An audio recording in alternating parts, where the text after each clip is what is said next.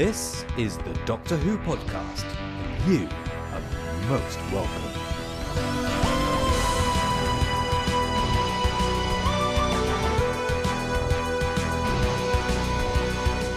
In this episode of the Doctor Who podcast, we'll be flicking through the pages of some of the BBC book range of 10th Doctor adventures.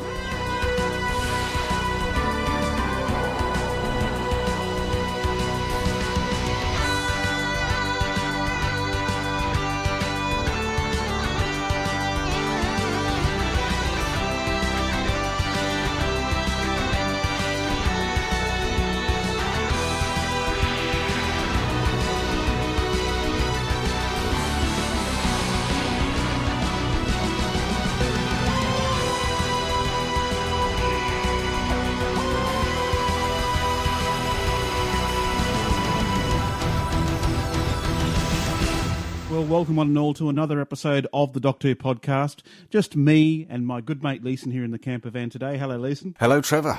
Well, it's certainly been an amazing, incredible journey through the David Tennant televised era. I think we've spent about 14 episodes talking about the various seasons of David Tennant, all the way back from 2006 all the way up to the end of the gap year with The End of Time, Part 1 and 2.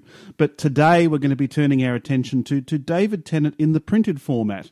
Now, while there are plenty of televised adventures with the good 10th Doctor, there are also lots of books that feature his Doctor and the various companions that spent time with him on his journeys. And it's been our great pleasure to have a read of a few of these books. I mean, for me personally, I've never read any of these new series books. How about you, Leeson? Well, I the ones I'd read before were the Ninth Doctor novels that we did for a previous retrospective and sort of literature retrospective, and that was my first sort of introduction to these books. And I think I said at the time that they have in the way the covers and the way that they were presented, that they appear to be aimed at a younger market than, say, the BBC books were prior to the show coming back.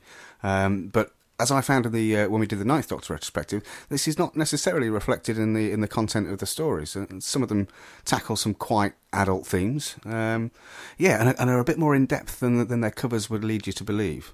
Absolutely. I think it's the same for the 10th Doctor range of novels, because they cover such a wide range of topics and genres and storylines that some can come across as being quite, I suppose, more mature in their outlook when it comes to tackling the subject matter. Yeah, and I suppose that's what the show does at its core, really. It does tackle complex ideas and sometimes some quite dark ideas, and it is almost sort of packaged, I think I've said before, as like a Trojan horse, as a way of getting these ideas across to younger minds. So in that respect, the books do exactly what the TV series do. So what we're going to be doing here today, the same as we did when we did the Ninth Doctor book reviews, is we're going to be having readings from some of our favourite podcasters. And Leeson, you've done a reading for us as well. Jolly good. I have done a reading. I had to learn to read in order to do it. Yes. You have traversed that mighty mountain, Mr. Leeson, and I commend you for it. Well, it's all part of the DWP remit to educate and inform, isn't it? What we will have is we'll have a short reading from the book to give you an idea of the flavour and the feel and the texture of the novel, and then Leeson and myself will grip into it with our mighty reviewing teeth and give you our opinion on them. And the first one we're going to look at today is The Resurrection Casket by Justin Richards.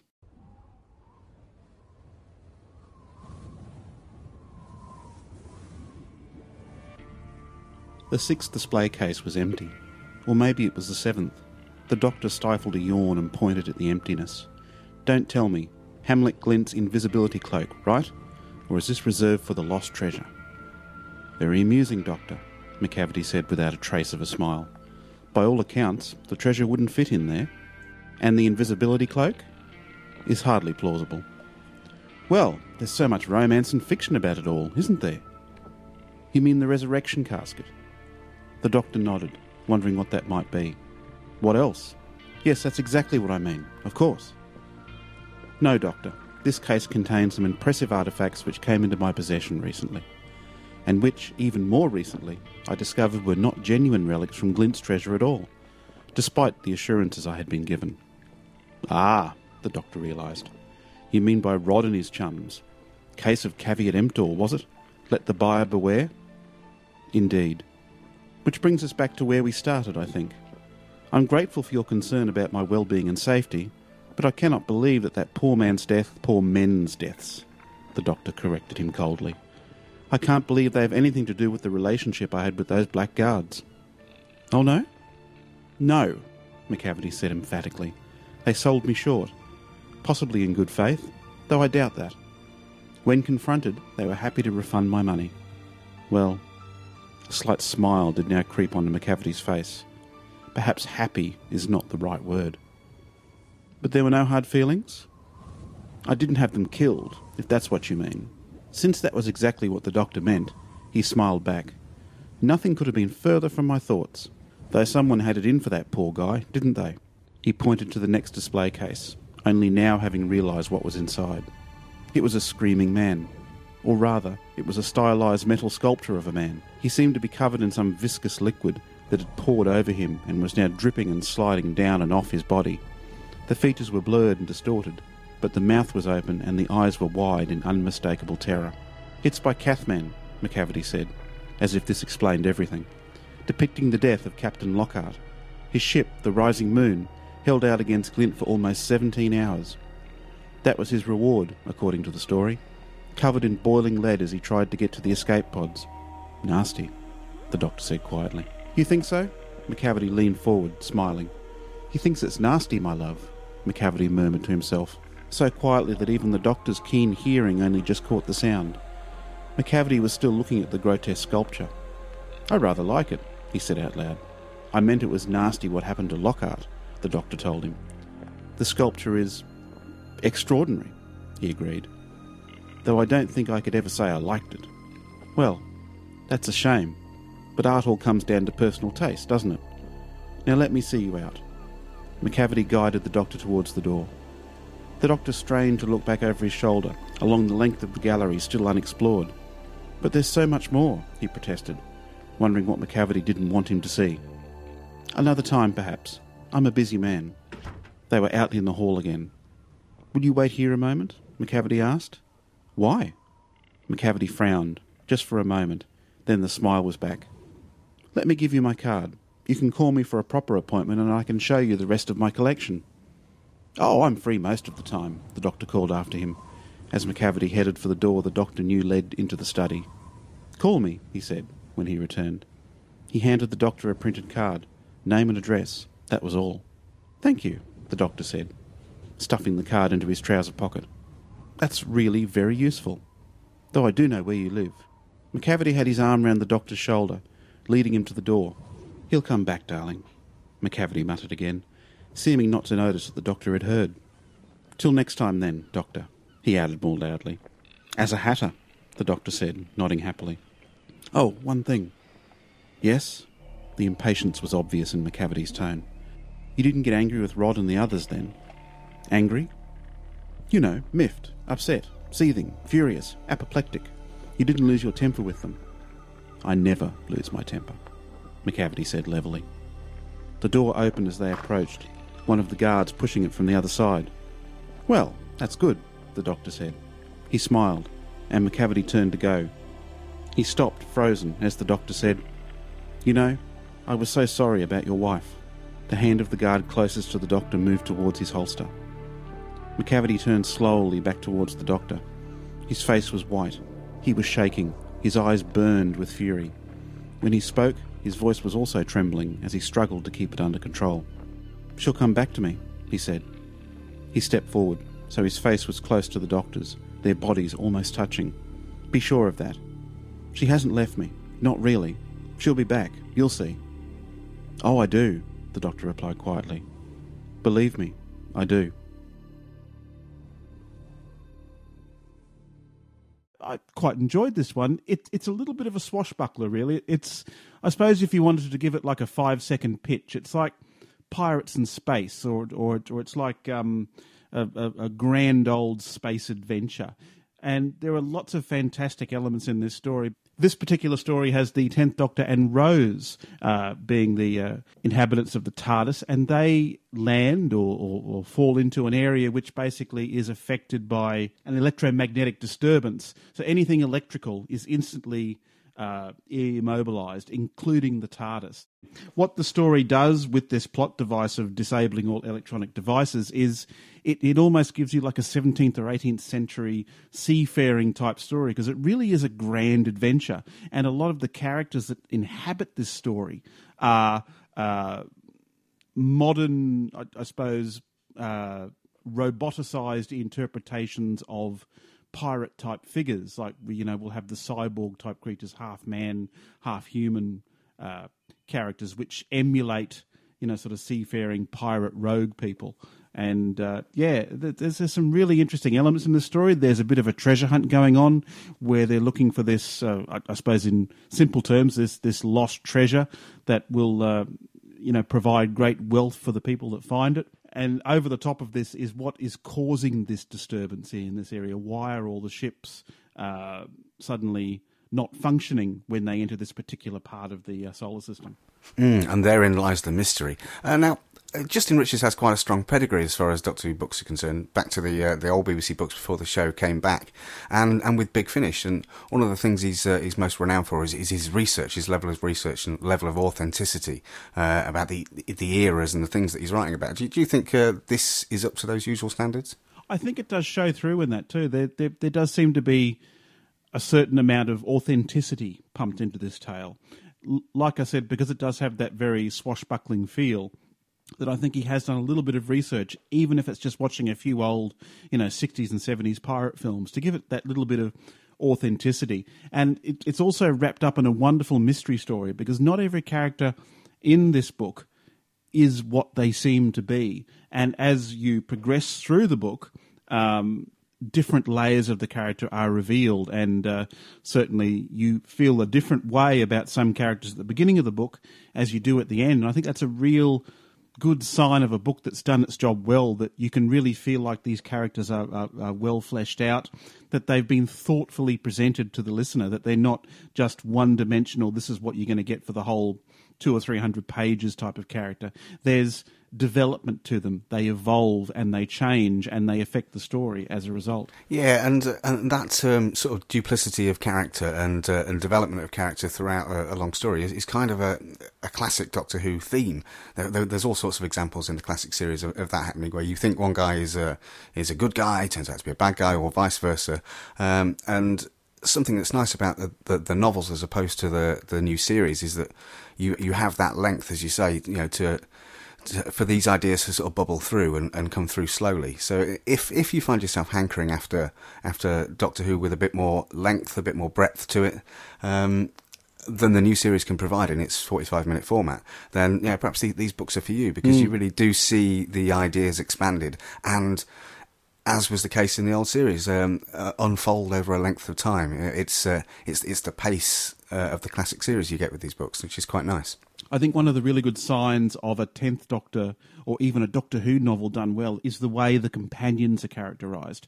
With the Doctor, it's really easy. There's a lot of really big, bold, brassy things you can latch on and write about. But I think with the companions, it's often more difficult to make them properly nuanced, independent characters.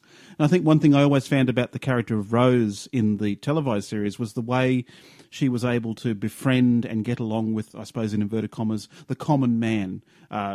One example that springs to mind is her relationship with the maid in Unquiet Dead. And certainly in The Resurrection Casket, she has some relationships with some of the more minor characters. And the book is better for it because those characters also change during the story and add depth to Rose's interactions with them. So that's what really worked for me, that they can get, the companions right as well. Yeah, you're right. That is a core sort of theme of Rose's character, and another example from the series that springs to mind is the End of the World, where she's talking with the Blue Service engineer. What this allows is, the Doctor can go off and fight the immediate threat and go and do all his exploring, and then Rose can uncover the subplot, and this happens quite a lot, and is explored very well in the books. She, as is classic Doctor Who, it's splitting the characters and taking them off on two separate journeys, which sort of coalesce to bring you the whole story. Yep, absolutely. Resurrection Casket I found really enjoyable. It's definitely worth a look. The story cracks along at a nice pace. There's enough mystery and suspense and excitement there to keep you turning the pages, as it were. I would definitely recommend The Resurrection Casket by Justin Richards.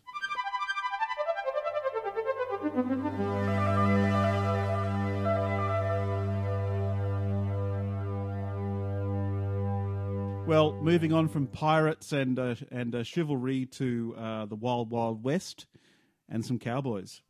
The doctor placed both hands on the saloon doors at the entrance to the Bluebird and pushed them open with a jaunty flick of his wrist. They flapped open and closed, and he stood watching them beaming. "Brilliant," he said aloud, reaching out to flap the doors again. "These are great. They're going to have such a big comeback in the 1970s, believe me. You won't be able to walk in anyone's kitchen without going through a set of these." He puffed out his cheeks and wandered into the saloon proper, taking it all in. He walked in what seemed like an aimless course, finally ending up at the bar. "Hello," he said brightly, addressing the small fellow in the apron tending the customers. "You know what? I'm parched. I suppose a cuppa is out of the question." "Just what you see," came the surly reply. "Okay." The doctor scanned the blackboard behind the bartender's head, between the mirror and the lurid painting of the reclining lady. "Applejack, Red Eye, Gut Warmer, Blackstrap." He read out the names of the various hard liquors. "Dust Cutter, Tonsil Varnish, Sudden Death, Tarantula Juice." He paused. "Is that made from real tarantulas?" "No." When the bartender said nothing, the doctor shrugged. "How about a glass of sarsaparilla instead, then?" The man in the apron grunted and went to get his drink. A few steps down the bar, a man with a broad-brimmed hat and a black waistcoat gave the doctor a sneering look. "Sarsaparilla? Maybe a glass of milk would be more to your liking, English." "Milk does a body good," replied the doctor, "although you're off on the English thing. Funny coincidence, actually. Same accent, but different stellar cluster." The bartender plunked the drink down in front of him. "That'll be a bit," he demanded. "A bit of what?" "1 bit," growled the man as he held out his hand. 12 cents. "Oh, money!" The doctor nodded, and fished in his pockets, pulling out pieces of string, a yo-yo, a pencil, a Japanese bus timetable, and a sonic screwdriver. He paused. I think I may be, what's the term for it? Temporarily financially embarrassed." The bartender reached out to take back the drink, but the waistcoated man stopped him. "Leave it, Fess. Put it on my tab." The doctor saluted with the glass. "That's mighty neighbourly of you." The other man picked up the sonic screwdriver before the doctor could sweep it back into his coat pocket. "Strange-looking contraption. Bet it's worth $1 or $2. Or $3, he said carefully. The man touched the brim of his hat with a finger. "Name's Loomis Teague. I'm known hereabouts." "I'm the doctor," he replied. I'm not." Teague weighed the sonic in his hands. "Tell you what, Doc. How about you return my goodwill with a little sport?" He nodded in the direction of the table where a group of men sat over fans of playing cards. "Join us for a game?" The doctor lowered his voice. "Like I told Fess here, I'm a bit cash poor at the moment." Teague's fingers curled around the sonic screwdriver. "Reckon this'll serve just fine as your grub steak." "That has sentimental value," he replied. "I'd rather not part with it." But Teague was already walking away. "Guess you better have an affinity for cards then, Doc." Loomis took an empty seat, and as one, all the players gave the doctor the same predatory look. Teague pushed the chair out with his boot. "Plant your backside, Coney. We'll go easy on you." The gamblers all smirked with harsh humor as the doctor joined them. "This is great," he enthused. "I was hoping to find someone to have a chat with, and here we are, with you nice fellows inviting me over to your table." He rubbed his hands. "Excellent stuff." There were a pile of careworn playing cards lying in front of him, and the doctor gathered them up. "I'm sorry," he asked. "Before we get started, what are we playing? Happy Families? Snap?" He peered at the cards, and the grin burst over his face. "Oh, wait, I know this game. It's Top Trumps, isn't it?" Now, the next on our list of reviewing is The Peacemaker by James Swallow. The Doctor companion pairing for this one is the 10th Doctor and Martha, and they have a little bit of a trip to the Wild Wild West. Now, it was funny because I read this one around the time that the current series with Matt Smith was doing its own little cowboy tale, so it was very difficult at the time to separate them. I was often getting I suppose those visual images in my head while I was reading The Peacemaker, along with the story that Matt Smith was experiencing at the time. So, for me, I think it helped my enjoyment of that. I think if I'd read this at any other time, I wouldn't have enjoyed The Peacemaker as much because, to a certain extent, it does pale in comparison to what Matt Smith has done with the cowboy genre, as it were. I found a few of the characters just a little bit shallow and boring, and the story itself really wasn't that engaging for me. Yeah, I think I know what you mean. The Wild West genre done well, as it was in Town Called Mercy. This book, sort of in my mind, it piggybacked, and yeah, it did increase my enjoyment, because I'm not too fantastic. I'm not too amazed. I'm not too excited by the Wild West genre, despite the Doctor being very sort of cowboy-esque, really. He is the guy the stranger that comes in and sorts problems out and then leaves. So there are lots of parallels. But yeah, this one it dragged rather for me, and although it was piggybacking on the cachet of, or retrospectively piggybacking in my mind in the cachet of Town Called Mercy, this was a disappointment compared to the Resurrection Casket. Yeah, it just didn't really work for me as well, I think, because I think I'm probably a little bit with you that I'm not a big fan of the cowboy genre. Certainly when I sat down and chose the books to do for this 10th Doctor reading, I didn't really pick ones that I knew I would like. I pretty much went for a random choice of books that tried to cover, the whole spectrum of the 10th Doctor releases. And I think as a result, this is the one that I probably not enjoyed the least, but certainly was low down on my enjoyment threshold. It's strange. I mean, Doctor Who can often surprise you. And when I was younger and delving back into old classic Who, the titles, it was. I pretty soon realised that you can't rely on the titles and the synopsis of where it's set to sometimes give you an idea of what you're going to get. You have an idea of what you're going to get from a Doctor Who story, and the great thing about Doctor Who is that it will turn that on its head. It will do something completely different. Like for example, Invasion of the Dinosaurs. I steered clear of for years because I wasn't interested in an invasion of the dinosaurs really, but then when you come to see it and you realise that it's so not about that, it's about something completely different. So I was hoping for that from this, but I think you kind of get what you expect to get from this story. What did you think to the characterisation of Martha, going back to how they can expand characters? Did you think she was taken in any more interesting directions, fleshed out any more? Yeah, well, I mean, to be honest, probably no, but that's probably due to my prejudice about not really liking the character of Martha. I've never really been properly invested in Martha as a character, and maybe that's down to Freema Agyeman herself. It's difficult every time you open the book. She's there on the cover. All these 10th Doctor novels have photo covers. They've got the companion pairing up the top as photos, and they might have like a drawing down the bottom from the actual book. So every time you pick up the book to resume your reading, you're seeing the companion and the Doctor that are in the book right up there. So it's hard to disassociate yourself from the companion as shown in the series, like on TV, as to what you're getting on the printed page, I suppose. You're reading everything she says in her voice, and for me, that's probably a bit of a disadvantage to start with. Yeah, and those covers, as I said, I don't think they do the series any favours. I don't know. I think it's the photo covers that they feel a bit too much like a TV spin-off. And less like novels and pieces in their own right. I think that they could have been improved entirely by having completely mocked-up covers, and they don't necessarily have to have the picture of the Doctor and his companion on the front. It's the same sort of thing they did back when the Target novelisations came out. They went through a period of doing photo covers, and I don't think that works at all. I think there's something really fantastic about picking up, a novelisation of a TV show or an original novel that has original artwork on the cover. It shows, for me, I think they've gone to a little bit of effort. They just haven't gone for stock photo number 5 out of the vault and slapped that on the cover. And yeah, I agree with you. I think these novels would benefit greatly by having like full artwork covers. But I can see why they've done it, perhaps, because they want people walking into what W.H. Smith's or Bookworld or whatever bookstore you might inhabit, or they're seeing the cover online and they want that instant recognition and go, that's a 10th Doctor novel, I'll buy that.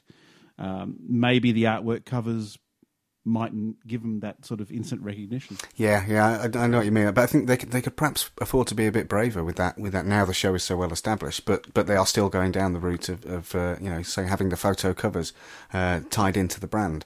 But it kind of, because these books, when you delve into them, they go off, as you say, in some interesting sort of avenues and explore different things to the TV show. In some cases, sometimes they're a bit run of the mill, but if they had their own covers in their own right, then people could read them around the pool, without being embarrassed. do you ever have that? You read things on electronically, don't you? But sometimes I would feel a little bit uncomfortable, and I don't mind admitting it, with a Doctor Who book, that looks like the cover of the Peacemaker I'm looking at now. People would think, why is that middle-aged man reading a kid's book? True. I suppose there is a little bit of that stigma, isn't there? And yes, I do read a lot of my books electronically. So, apart from the initial opening of the file, when you're sitting on a train or a bus or whatever, people really have to look closely to see what you're reading to figure out you're reading a Doctor Who book. So it's different to reading like a proper physical paperback, I suppose. Yeah, definitely. Yeah, maybe I should get myself one of these readers and I could overcome my fear. Oh, you should. I mean, when you're sitting out by the pool, there's nothing better than sitting there with a Kindle. Being terrified that some kid might bomb into the pool and splash it. You can't lay a Kindle out next to the Sun Lounger to dry out, can you?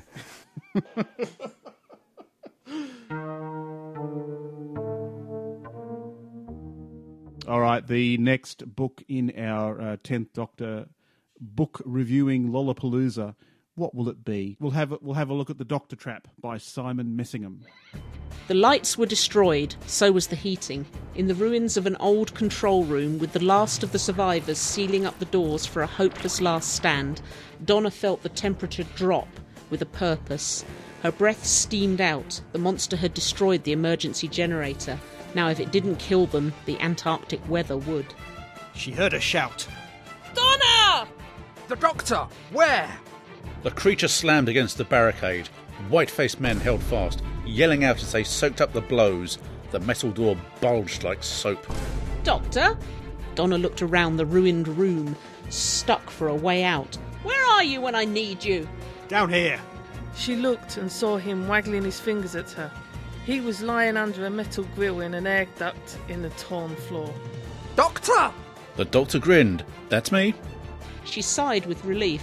Of course, he had a plan. He always did. She squatted and yanked the grill open. Behind her, the door crunched open an inch.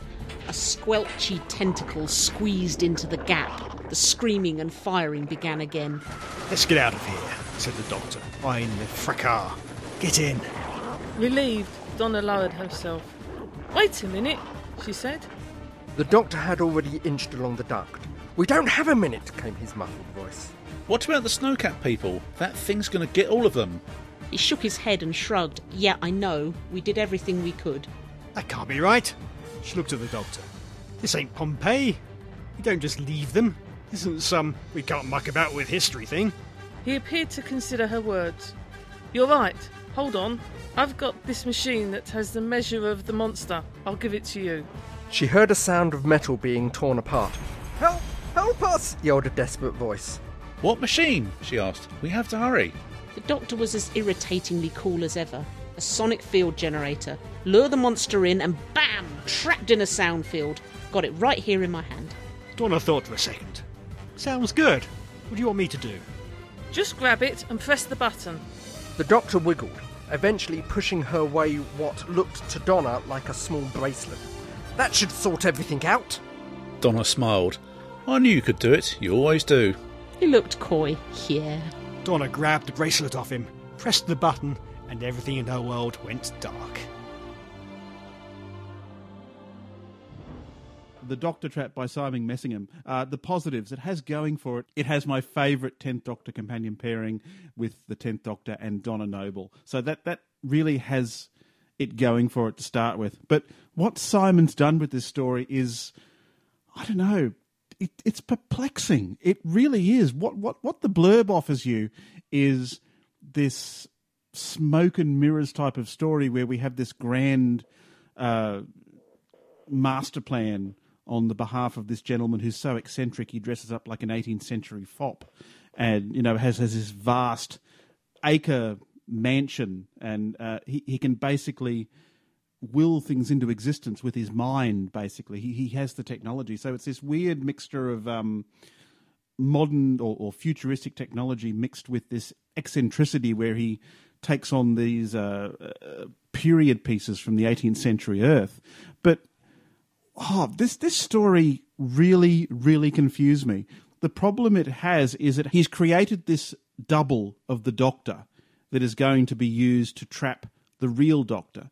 Basically, he's assembled Darth Vader style these assortment of bounty hunters to track down the Doctor. In this book, Simon has set up that the Doctor is the ultimate prize for a bounty hunter.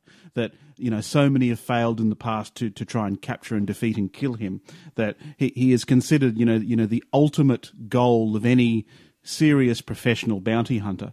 So the main character in the story has brought them all together with the promise of a great glittering prize at the end if they manage to capture and kill the Doctor. That bit I could kind of work with. But then he's also created this clone of the Doctor. Don't ask me how he's done it or why he's done it, but we have a clone of the Doctor roaming around. And so once the story puts the clone and the Doctor together and they start swapping places pretty much every second page, that's where the story kind of lost me. I was really into it at the beginning with this sort of, predator alien type feel with the Doctor being hunted across this landscape.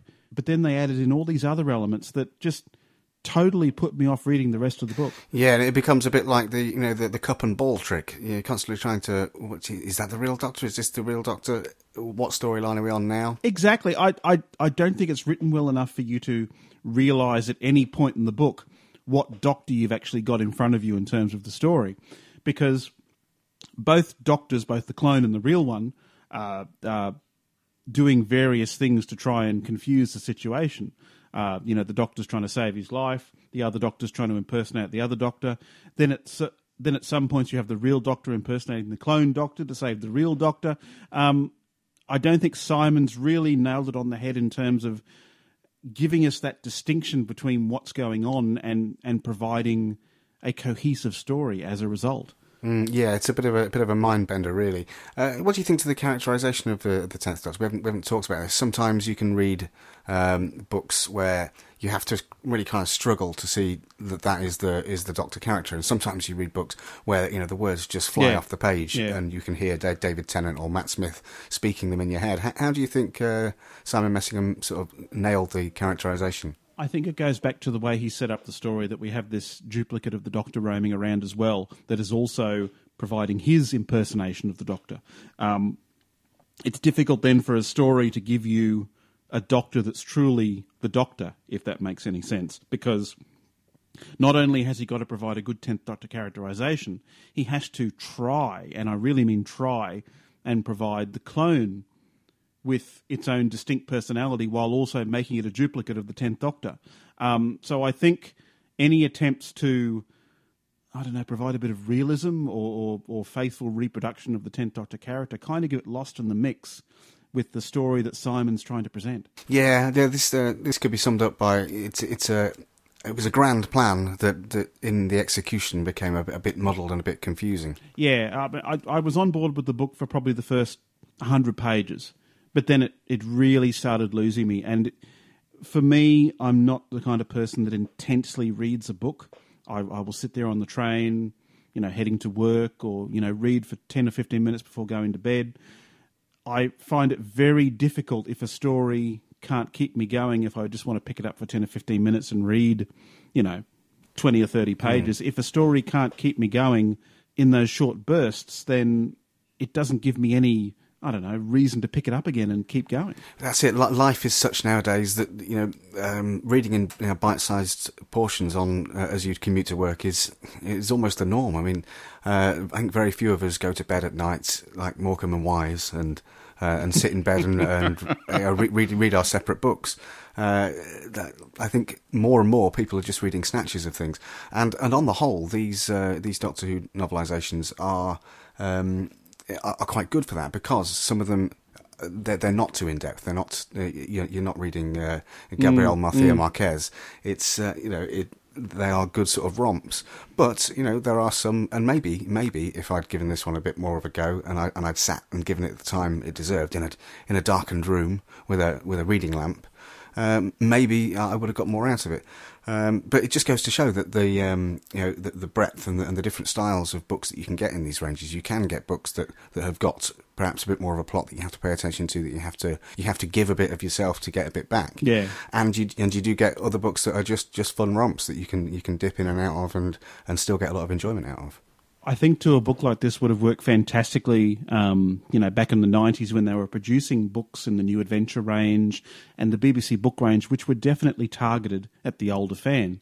Back when those were produced, the only fans that were there were the ones that had been there since the 60s and 70s, like myself. You weren't getting a lot of younger viewers back in 1996 reading a Doctor Who book. This book probably would have worked better back then, and it probably could have even benefited by being made more complex and convoluted. But when you've got a platform that's aimed at what are we going to say, 9 to 14-year-olds or something like that, plucking a few random years out of my head, books like The Doctor Trap I think are a little bit too complex for the young kiddies. I mean, that might sound patronising, but I'm not sure that a young child, certainly of my son's age, say 13, is going to get a lot out of The Doctor Trap. Yeah, but I suppose it's nice to have these sorts of novels within the range to have that hook because there will be kids out there that are reading beyond their years and are hankering after sort of more meaty stories. So it's nice to have that one every now and again that will give them the hook into reading something a bit more complex, a bit deeper. What I'd love to know actually is whether the older viewers of Doctor Who are actually reading these stories, because that's pretty much the only choice you get if you want to read something featuring the 10th or 9th or 11th Doctor. You have to go to the BBC books range, which are targeted at younger people. Are these books satisfying some of our older listeners, or are they expecting a little bit more? Or, should they be more adult? Should there be a different range devoted to, the more mature fan? Well, of course there is, Trev. I mean, they started with The Coming of the Terror Files, didn't it, by Michael Moorcock, and that was an attempt to write, proper novels for an older market, and that sort of worked with some sort of limited success. I enjoyed it, but I enjoyed it as a Michael Moorcock novel. It was very much one of his novels with the Doctor sort of crammed into it, and I believe he'd written that one prior to he'd started working on the characterisation of things before he'd seen how the Doctor was going to be portrayed on the screen. So, as we were talking about the characters leaping off the page, it didn't work so well in that. And then they carried it on with the Silent Stars Go By Dan Abnett, which works a lot better in terms of the characterisation and feels a lot more like a Doctor Who story. So they are going down that road, and we have the Wheel of Ice now with the second Doctor. Still very few and far between, though, aren't they? I mean, there should be more of them. There really should. I think it sort of depends on how successful they are as to how many more they do. But the Wheel of Ice is worth a look. Oh, well, there you go. Actually, Lisa, it's funny you mentioned Dan Abnett, because Ian and Michelle have had a listen to a Doctor Who audiobook featuring the 10th Doctor, written by Dan, and it's called The Last Voyage. So over to Ian and Michelle. This week, Michelle and myself are moving away from Big Finish for a change and looking at The Last Voyage by Dan Abnett, a BBC audio drama starring David Tennant as the 10th Doctor. Human beings are travelling using a new pan-dimensional travel technology for the first time, and things aren't going according to plan, but then the Doctor turns up to try and help save the day. Well, this struck me, and I have to admit, I was listening to it here in July, and you know how you get those summer reading lists that you're supposed to take to the beach, to something light that isn't too heavy, but is a lot of fun? That's how I felt about this one. I really enjoyed it. I smiled a lot. This is not something that delves the depths of the human condition, but it is, of course, read by David Tennant, who is extraordinary, and one could listen to on and on and on. But I found this one to be a whole lot of fun. What did you make of it? I've actually listened to this twice. The first time was a couple of years ago, before I was involved with the DWP or had ever listened to Big Finish, and I got it as a CD to listen on a car journey with my kids, and at the time I can remember not being massively engaged by it, but coming back to it this time and listening, I was really, really impressed.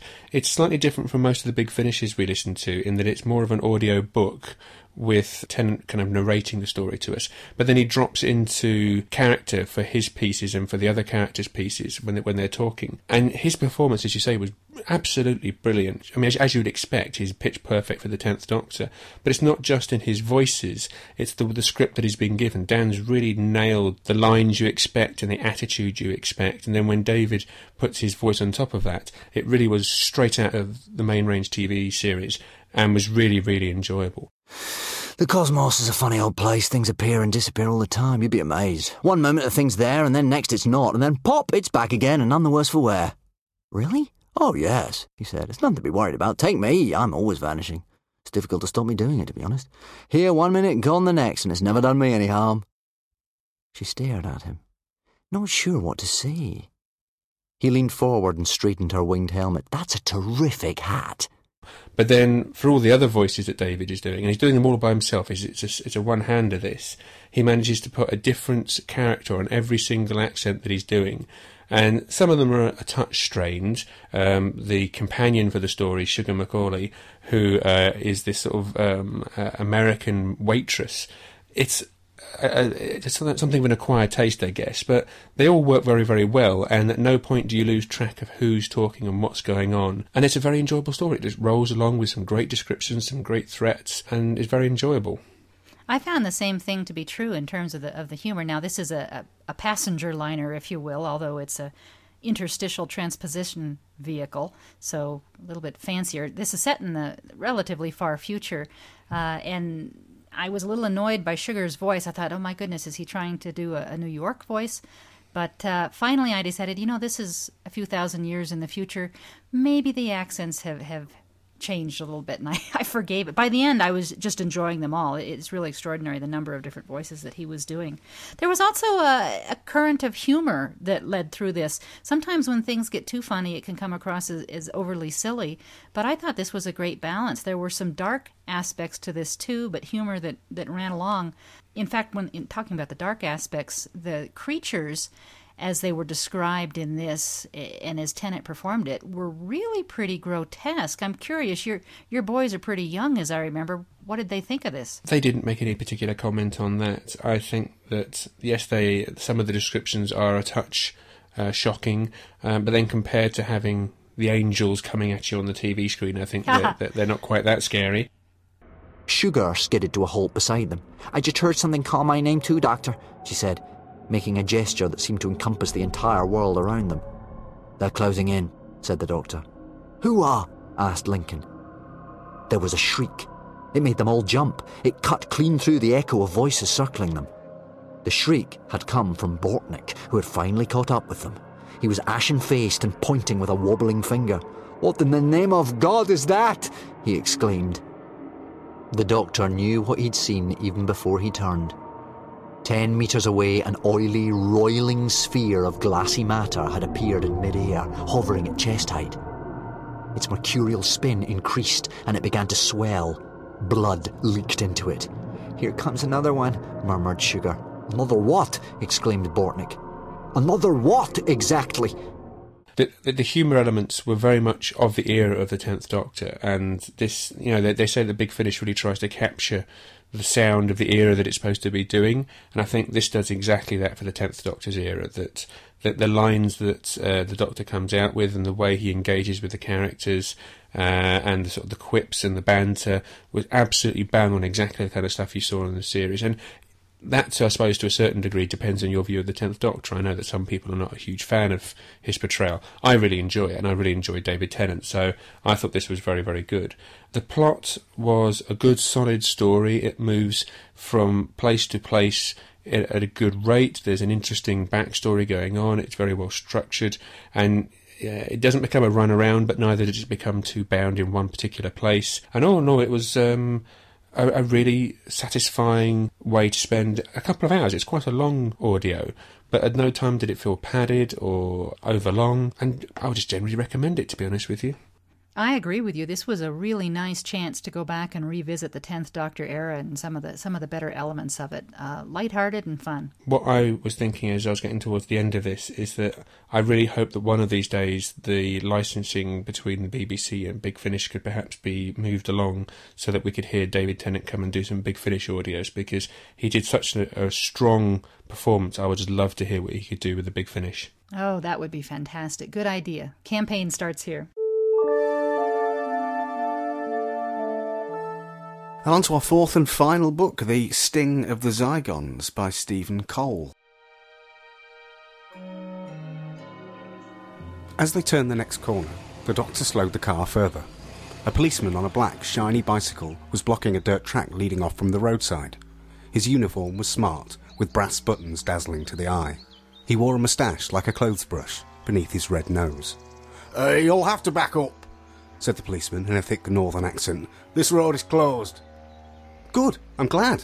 Can't be too careful, the Doctor informed him. Don't want just anyone getting down there to see the monster, eh? We're with Lord Hailston. Victor stood up in the back. Tell him Lord Meredith arrived with experts from London. The policeman looked doubtfully at Martha. Oh, experts, is it? Tell you what, said the Doctor, jumping from the car, his coattails flapping. We'll tell him ourselves. He pushed past the policeman. This way?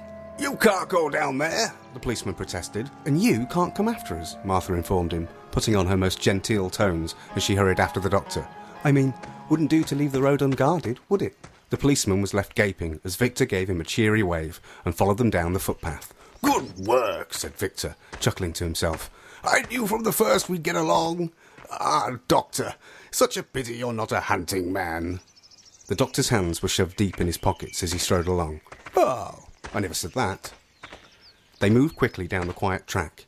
Sheep and cattle watched them languidly from adjacent fields, the only observers. Then, as the path wound round the hillside, Martha caught a glimpse of grey water and a huge dark shape beyond the high hedgerows. She parted some wet, leafy branches and peered through.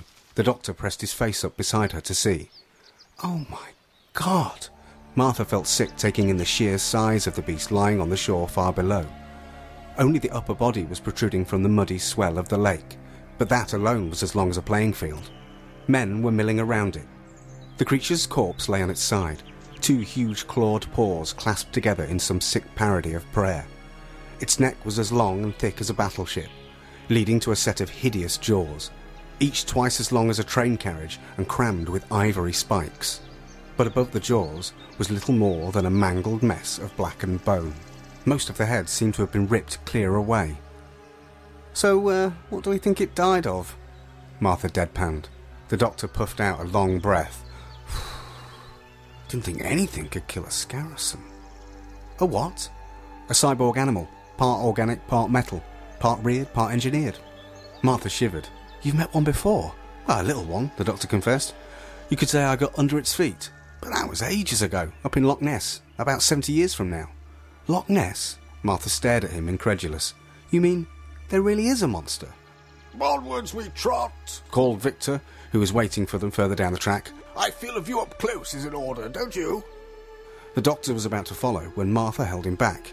If this Scaracen is a cyborg, then who made it?